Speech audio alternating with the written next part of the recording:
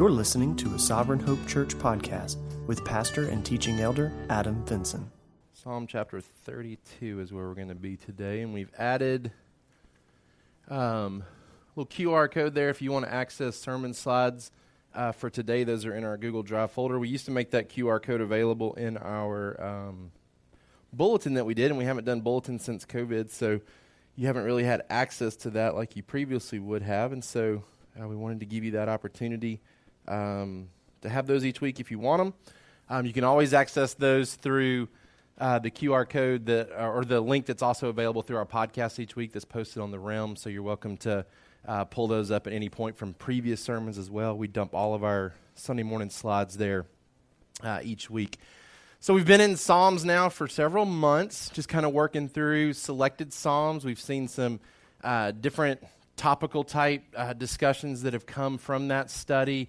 Last week we had our Application Sunday where we tried to package a lot of what we've been talking about into some things to remember, some things to do. We talked specifically last week about how what we've found in the book of Psalms is that God is so prone to remember us as his people, and yet we are so prone to forget him.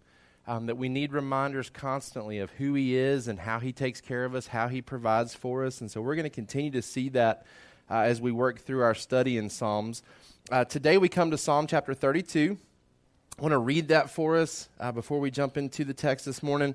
We're also going to see some parallels between Psalm 32 and 1 John 1, which is where we've been studying in our C groups and our D groups over the past month. Some consistent themes that are found in both of those chapters, and so we'll kind of see how this chapter works together with 1 John to give us a good understanding of confession and forgiveness and how we enjoy that through the blood of Jesus Christ. So let's look at Psalm chapter 32, verse 1. It says, "Blessed is the one whose transgression is forgiven, whose sin is covered. Blessed is the man against whom the Lord counts no iniquity, and in whose spirit there is no deceit. For when I kept silent, my bones wasted away through my groaning all day long. For day and night your hand was heavy upon me. My strength was dried up as by the heat of summer. I acknowledged my sin to you, and I did not cover my iniquity. I said, I will confess my transgression to the Lord, and you forgave the iniquity of my sin. Therefore, let everyone who is godly offer prayer to you at a time when you may be found. Surely in the rush of great waters they shall not reach him. You are a hiding place for me. You preserve me from trouble. You surround me with shouts of deliverance. I will instruct you and teach you in the way you should go. I will counsel you with my eye upon you. Be not like a horse or a mule without understanding, which must be curbed with bit and bridle, or it will not stay near you. Many are the sorrows of the wicked, but steadfast love surrounds the one who trusts in the Lord. Be glad in the Lord and rejoice, O righteous, and shout for joy, all you upright in heart." Our summary sentence for today: blessed is the individual who is willing to uncover their sin and accept responsibility for their action by bringing their darkness into the light so that it can be covered by the grace of God and cleansed by the blood of Christ. Blessed is the individual who is willing to uncover their sin and accept responsibility for their action by bringing their darkness into the light so that it can be covered by the grace of God and cleansed by the blood of Christ. For kids, God tells us that he is willing to forgive our sin if we are willing to be honest about our sin. And we're going to see that that's the key concept found here in Psalm 32 and then also in 1 John 1, the idea of us being honest about our sin. The psalmist talks about in verse 2, at the end of verse 2, blessed being the one in whose spirit there is no deceit.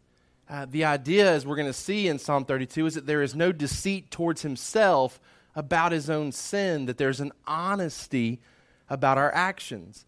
I had some students at Trinity that had to come see me in my office this week, a group of girls, and they've been in my office before due to disobedience and disrespect towards the teacher, and they're typically the type that come in arguing for injustice about how the teacher has treated them. And today I just wasn't gonna battle them.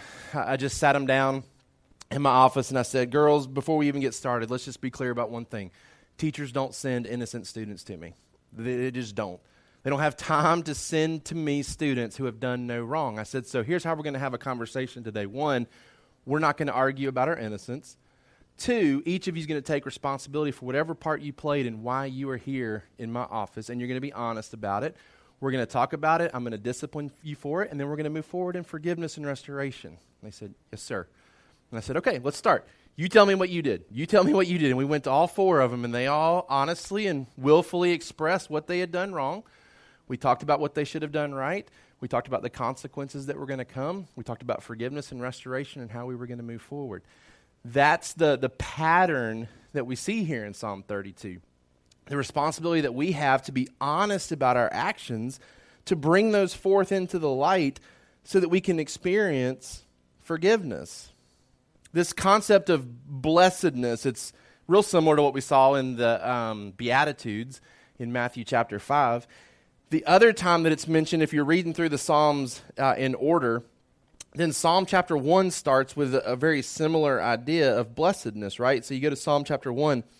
Blessed is the man who walks not in the counsel of the wicked, nor stands in the way of sinners, nor sits in the seat of scoffers, but his delight is in the law of the Lord, and in his law does he meditate day and night. Psalm chapter 1 contrasts the wicked and the righteous, and you get this picture of the righteous doing the right thing, being in God's word, submitting to God's law, and then the wicked who don't.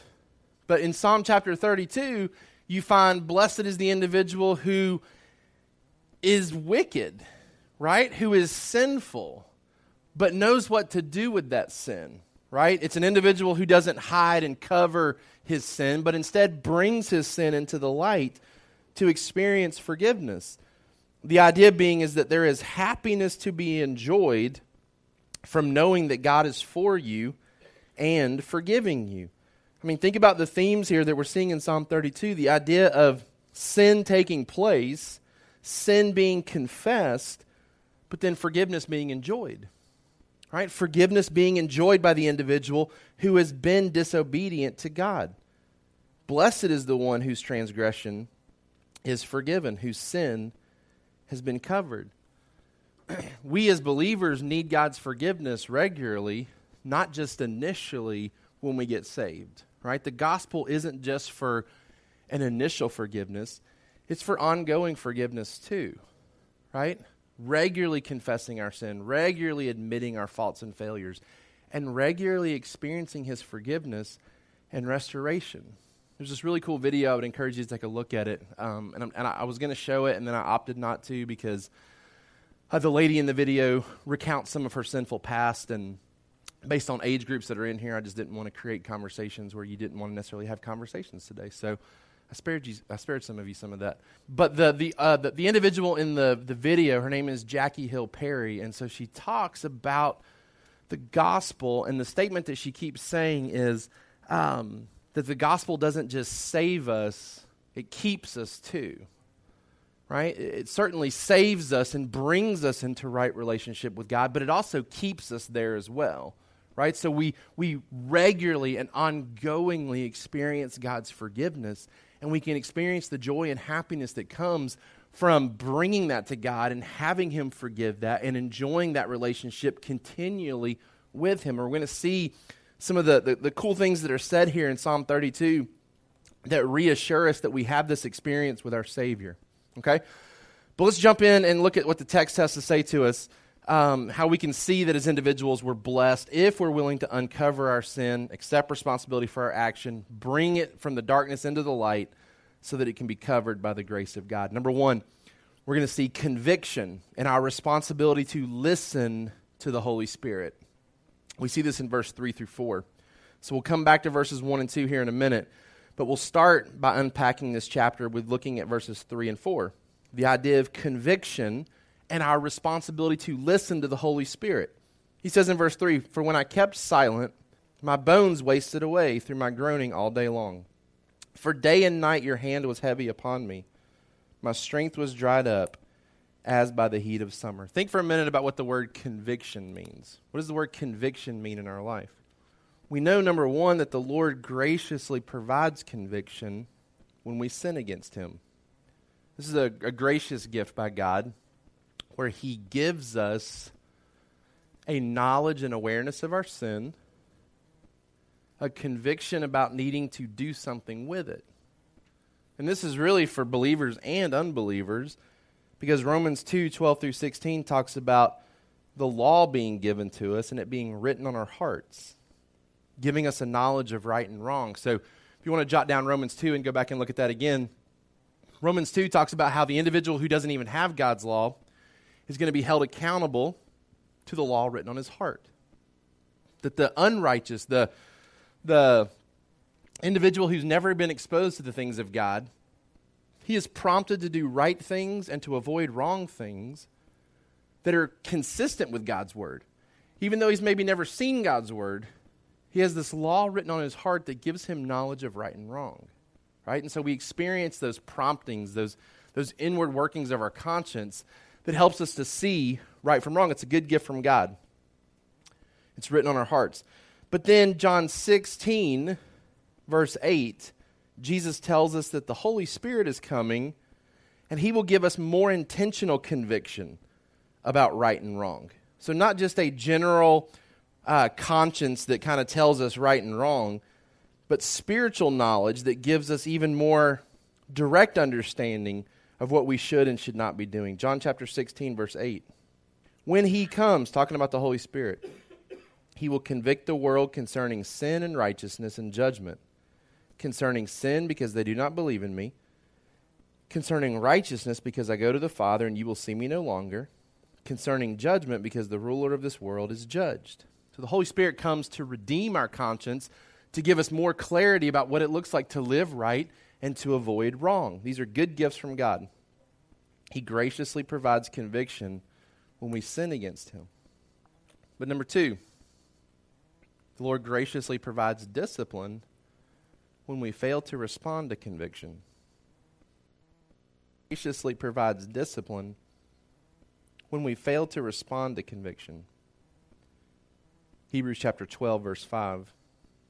You read that section and we see, as a father who rightfully takes responsibility for his children's actions, God intervenes when we wander, right? So if we fail to yield to his conviction that he's given to us, right, we resist the conscience, we resist our Holy Spirit that's prompting us towards right, then the Lord says he'll send discipline where needed to redirect us, to correct us, to put us back on the right path, right?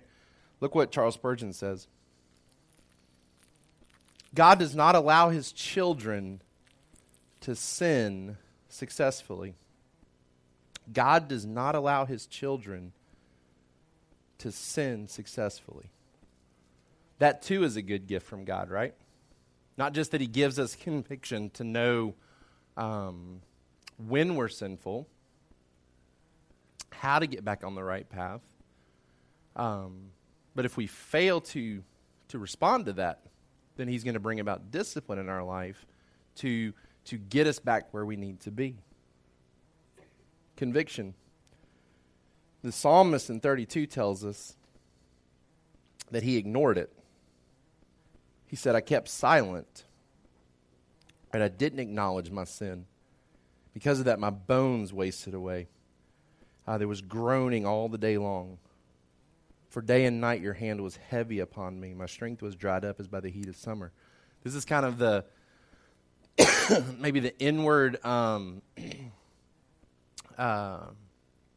discipline taking place in his own heart and mind, right? Like God's not going to allow him to experience ongoing joy and pleasure in his rebellion. He's going to bring him back to where he needs to be, right? So David's experiencing this when he was unwilling to confess his sin. God wasn't willing to leave him in that state, right? So he brings about even further conviction through the discipline, okay?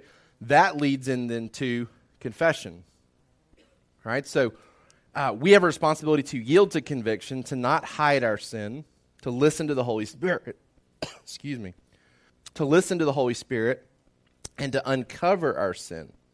To uncover our sin. Look at verse 5. I acknowledged my sin to you, and I did not cover my iniquity. I said I will confess my transgression to the Lord, and you forgave the iniquity of my sin. So David gets to the point where he acknowledges his sin. He gets to the point where he no longer covers his iniquity. He confesses the transgressions to the Lord, and he experiences the forgiveness.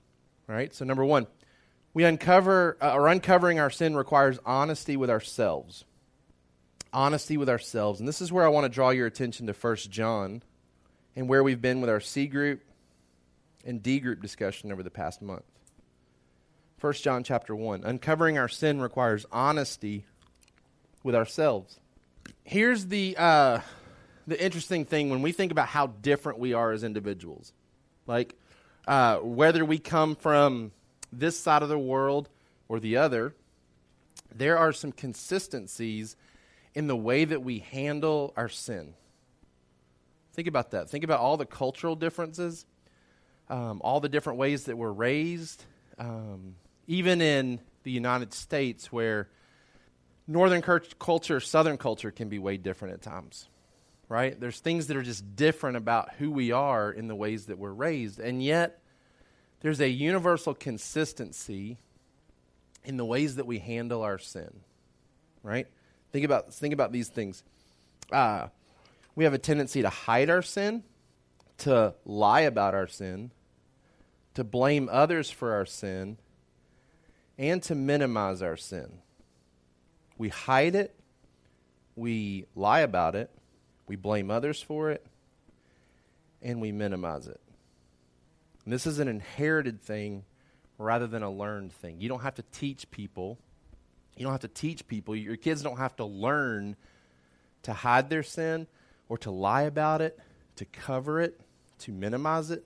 They're just prone to do that, right? That's why I have to have conversations with students about, I'm expecting honesty, not what you're going to be tempted to do right now, right? Be honest and forthcoming with me about your actions. Don't do what I know you're going to be tempted to do, to hide it, to cover it, to minimize it, to blame others for it. We get this, obviously, from Adam and Eve. We see this in Genesis 3, right? Think back to the story in the garden. Adam and Eve sin. We're told that God shows up in the garden. We're told that they immediately hide from him, right? They hide. And then God brings them forth, and what's their response? Well, they start blaming other people for their sin, right? Yes, I did this, but it's the other person's fault. Like, I only did it because of the implications of somebody else pushing me in that direction. Then you see their offspring Cain doing something very similar too. Turn with me to Genesis chapter 4. Genesis chapter 4. Adam and Eve have Cain and Abel. There's jealousy and frustration about the offerings of God, or offerings to God between the two brothers. And it says in verse 8, Cain spoke to Abel his brother, and when they were in the field, Cain rose up against his brother Abel and killed him.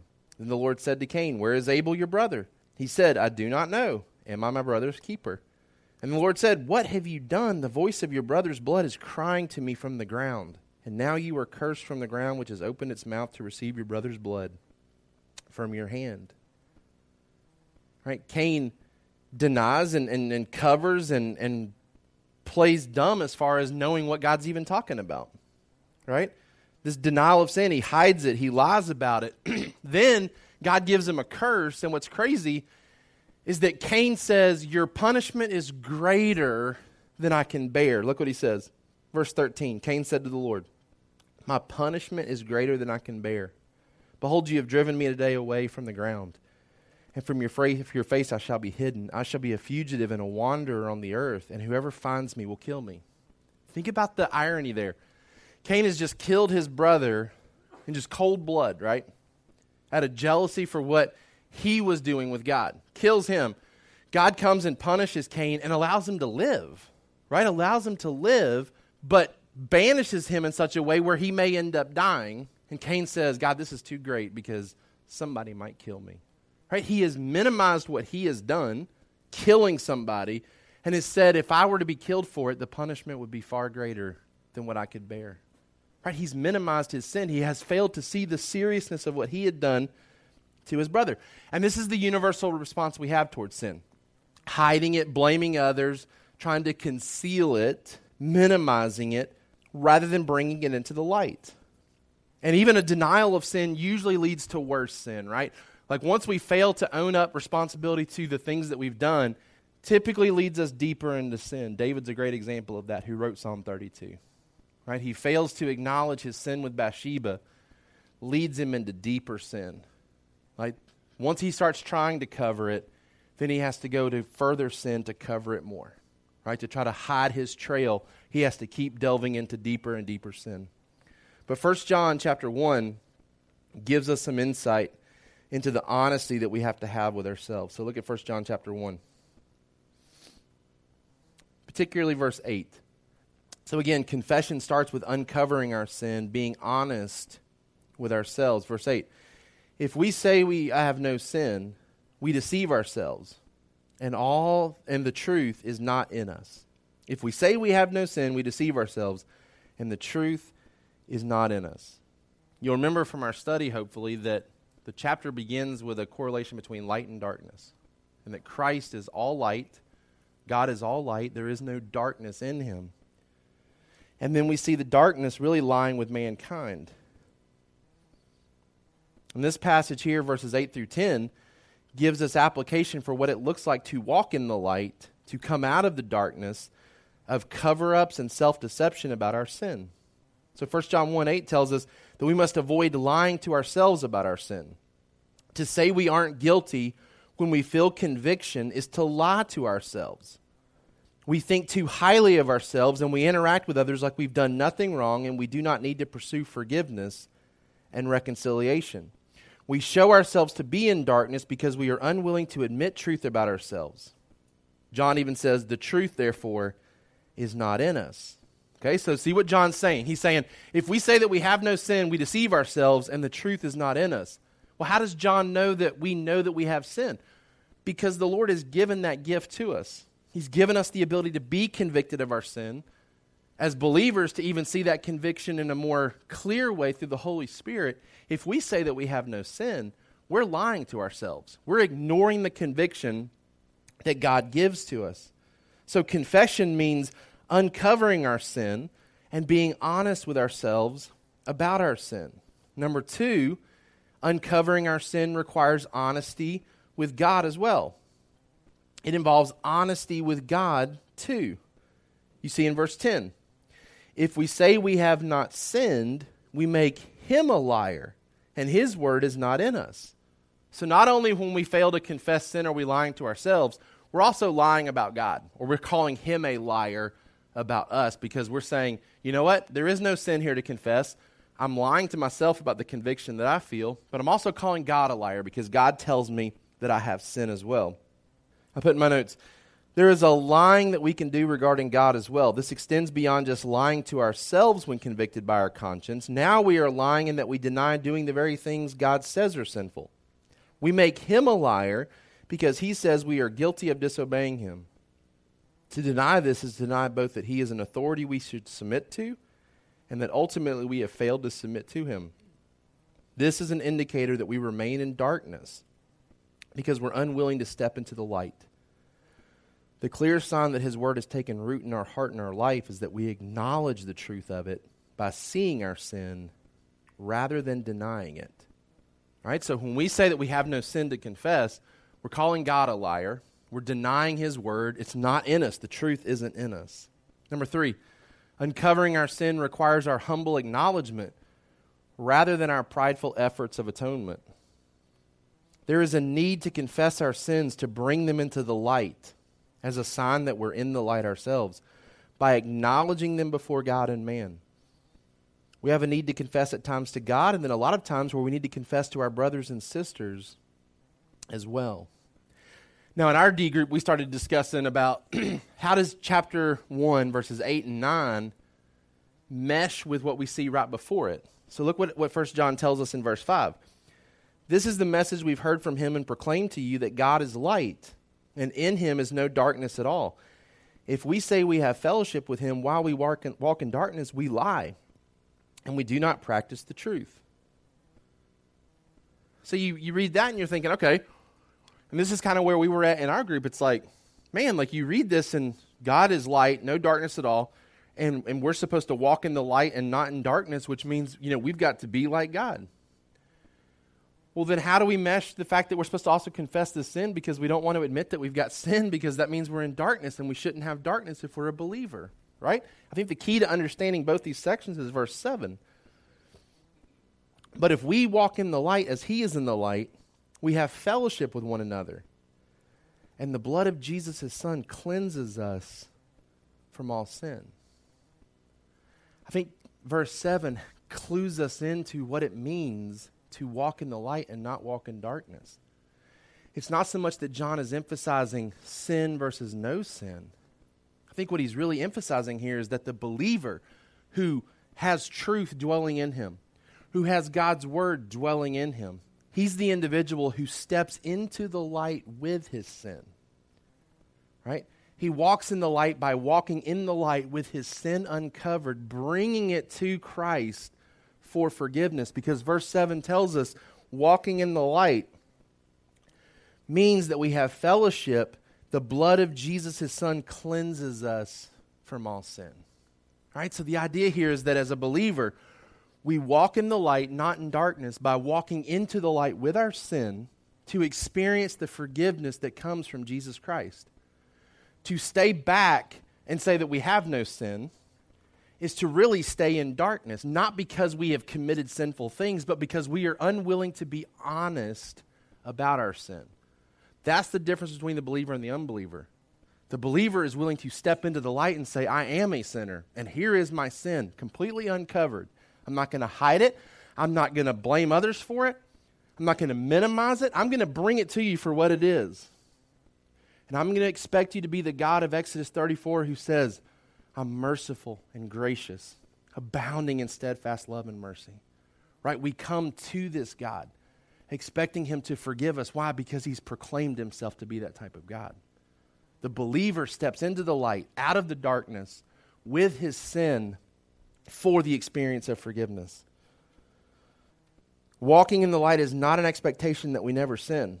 On the contrary, by walking in the light, we reveal our need for his blood to cleanse us from the sin that we bring into the light regularly. We must avoid the tendency to minimize our confession and instead pursue acts of atonement, whereby we acknowledge our sin by trying to fix it with acts of service. Now, this is where I confess to my D group. This is what I do, right? Like, I experience conviction of my sin,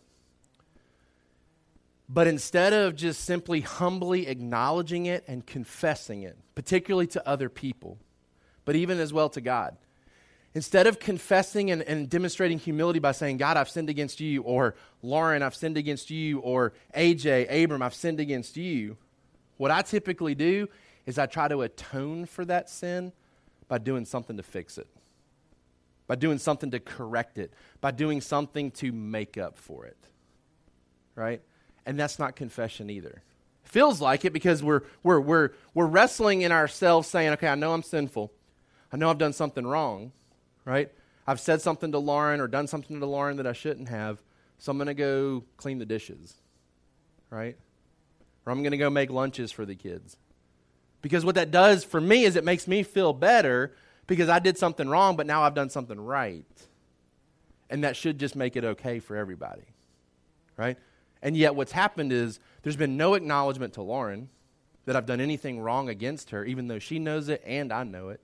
But I'm just expecting that things should be fine because I've done something to fix it. I do the same things with God too.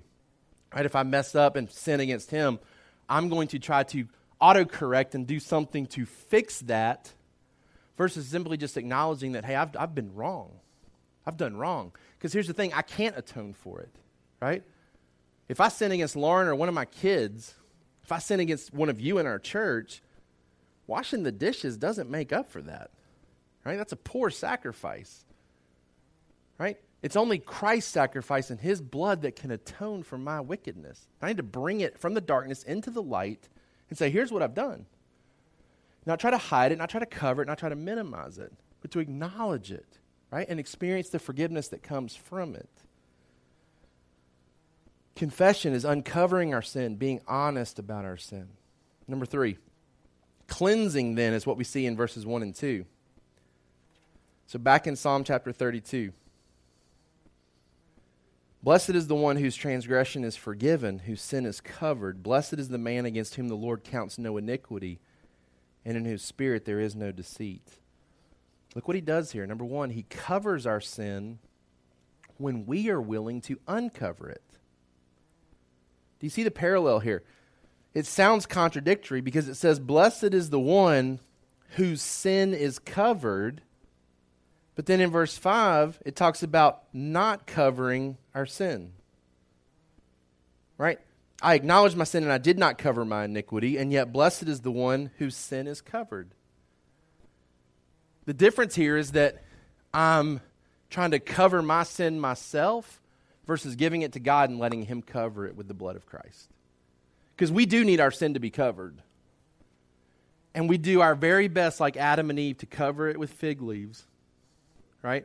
To try to bury it and hide it and excuse it and minimize it and make it look better than it is. We decorate our sin with the fig leaves.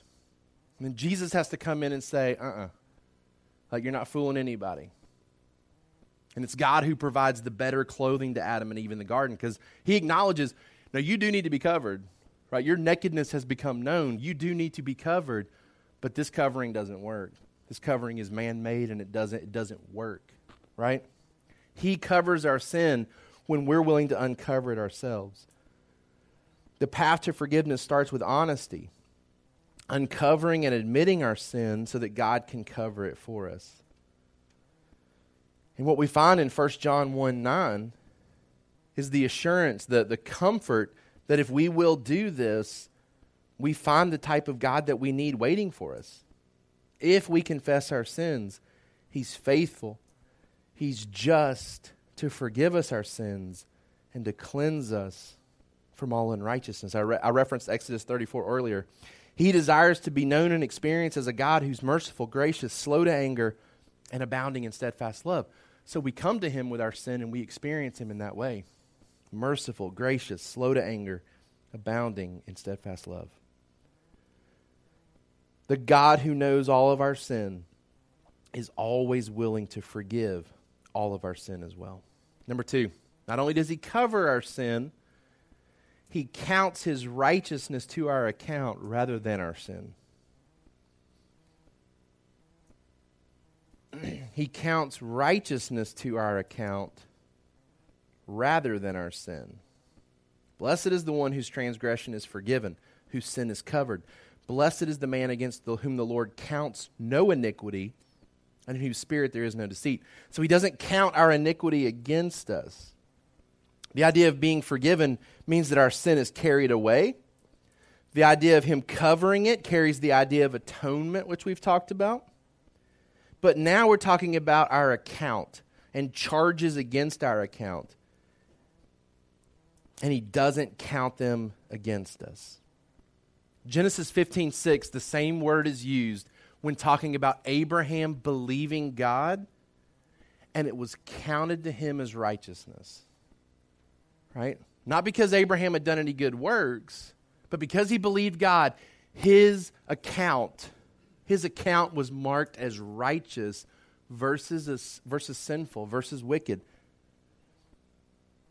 Let's read in Romans chapter 4.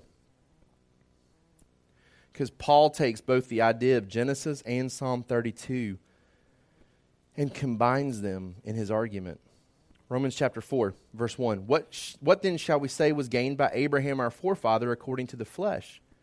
For if Abraham was justified by works, he has something to boast about. Right? If Abraham was justified because he did the dishes for Sarah, or because he made lunches for Isaac, then he has something to boast about, right? Verse 3, for what does the Scripture say? Abraham believed God, and it was counted to him as righteousness. Now to the one who works, his wages are not counted as a gift, but as his due. And to the one who does not work, but believes in Him who justifies the ungodly, his faith is counted as righteousness. Just as David also speaks of the blessing of the one to whom God counts righteousness apart from works. Verse 7, he now quotes from Psalm 32. Blessed are those whose lawless deeds are forgiven and whose sins are covered.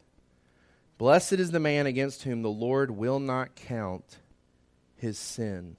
What Paul's talking about here is that when you look at our account, what should be there is sin. God should be counting our sins against us. And yet what he does when we come confessing and experiencing his forgiveness is that he covers that. Right? He whites that out. He blots that out on our ledger. It's no longer there. And instead, righteousness is applied there. Right? So for those of you that get like a bank statement or a credit card statement, you may see charges that are there based on your expenditures from the previous month. And you're expected to pay those because you earned those charges, right? You did things, you bought things, you experienced things, and now you have to pay for them. But imagine getting your credit card statement after you just went on vacation and you know you swiped it, but there's nothing there, right? Like you just get it and you're like, whoa, like we just had a really great week and apparently we're not going to have to pay for it, right? Also imagine getting your credit card statement and knowing I didn't spend anything last month and seeing charge after charge after charge after charge. And then not calling the bank company and disputing those things. Because that's what Christ does, right? Like Christ gets our sin applied to his account and doesn't fight against it. He just pays for it, right? And we get our account that says we don't owe anything and we're looking around going, this is crazy because I do owe a lot. I've done a lot. That's the gospel. Right, that he takes our charges and pays for our charges and we don't pay for anything. We don't pay for anything, not because we were good. Not because we were good, but because he paid the price for us. And it's not just that initial conversion. It's the gospel that keeps us. It keeps saving us. Every day when we sin, we bring that sin into the light and we experience his forgiveness over and over and over again. Lastly, number 4. The counsel that comes from being forgiven. We've seen conviction. David initially doesn't listen to it, but eventually comes around to listening to it, confesses it, uncovers his sin. He's honest with himself. He's honest with God. He humbly acknowledges his sin, doesn't try to atone for it himself. He experiences the cleansing that comes from being saved, from having his sin covered, from having his account wiped clean. And then we see in verse 6, therefore let everyone who is godly often offer prayer to you at a time when you may be found. Surely in the rush of great waters they shall not reach him. You are a hiding place for me. You preserve me from trouble. You surround me with shouts of deliverance. I will instruct you and teach you in the way you should go. I will counsel you with my eye upon you. Be not like a horse or a mule without understanding, which must be curbed with bit and bridle, or it will not stay near you. This counsel is for us to trust and obey him now that we've been forgiven. Number 1, we need to see God as our hiding place. We come to hide our sinful selves in him, not from him. He says in verse 7, you are a hiding place for me. You preserve me from trouble. You surround me with shouts of deliverance. I love this quote from Charles Spurgeon. The gospel of substitution, which is what I just described to you, right? The gospel of substitution makes him to be our refuge, who otherwise would have been our judge. Right? That's beautiful. The gospel of substitution makes him to be our refuge, who otherwise would have been our judge. Right? We ought to feel like Adam and Eve, that we need to run and hide from him because we've sinned against him. And yet he invites us to come and hide in him. Right? Don't hide from him and cover your sin away from him. Bring your sin to him. Hide in him as a place of refuge. He becomes our dwelling place, where he also covers our sin for us. Number 2, we're pardoned so that we might learn to live for him willingly. He says, I'm going to teach you and instruct you in the ways that you should go. He challenges us, don't be like a horse or a mule that only obeys his master because he's bound to with the straps and the instruments that are placed upon him. He says, don't be obedient to God simply because you're being driven to do that. Don't live just for God because you have to avoid the consequences. He wants us to see that By being forgiven, we can live for him willingly.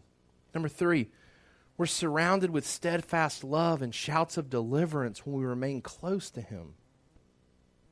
This is where the gospel sustains us and keeps us on a daily basis, because even as I continue to sin, I don't have to read 1 John 1 and think that my salvation is up for debate.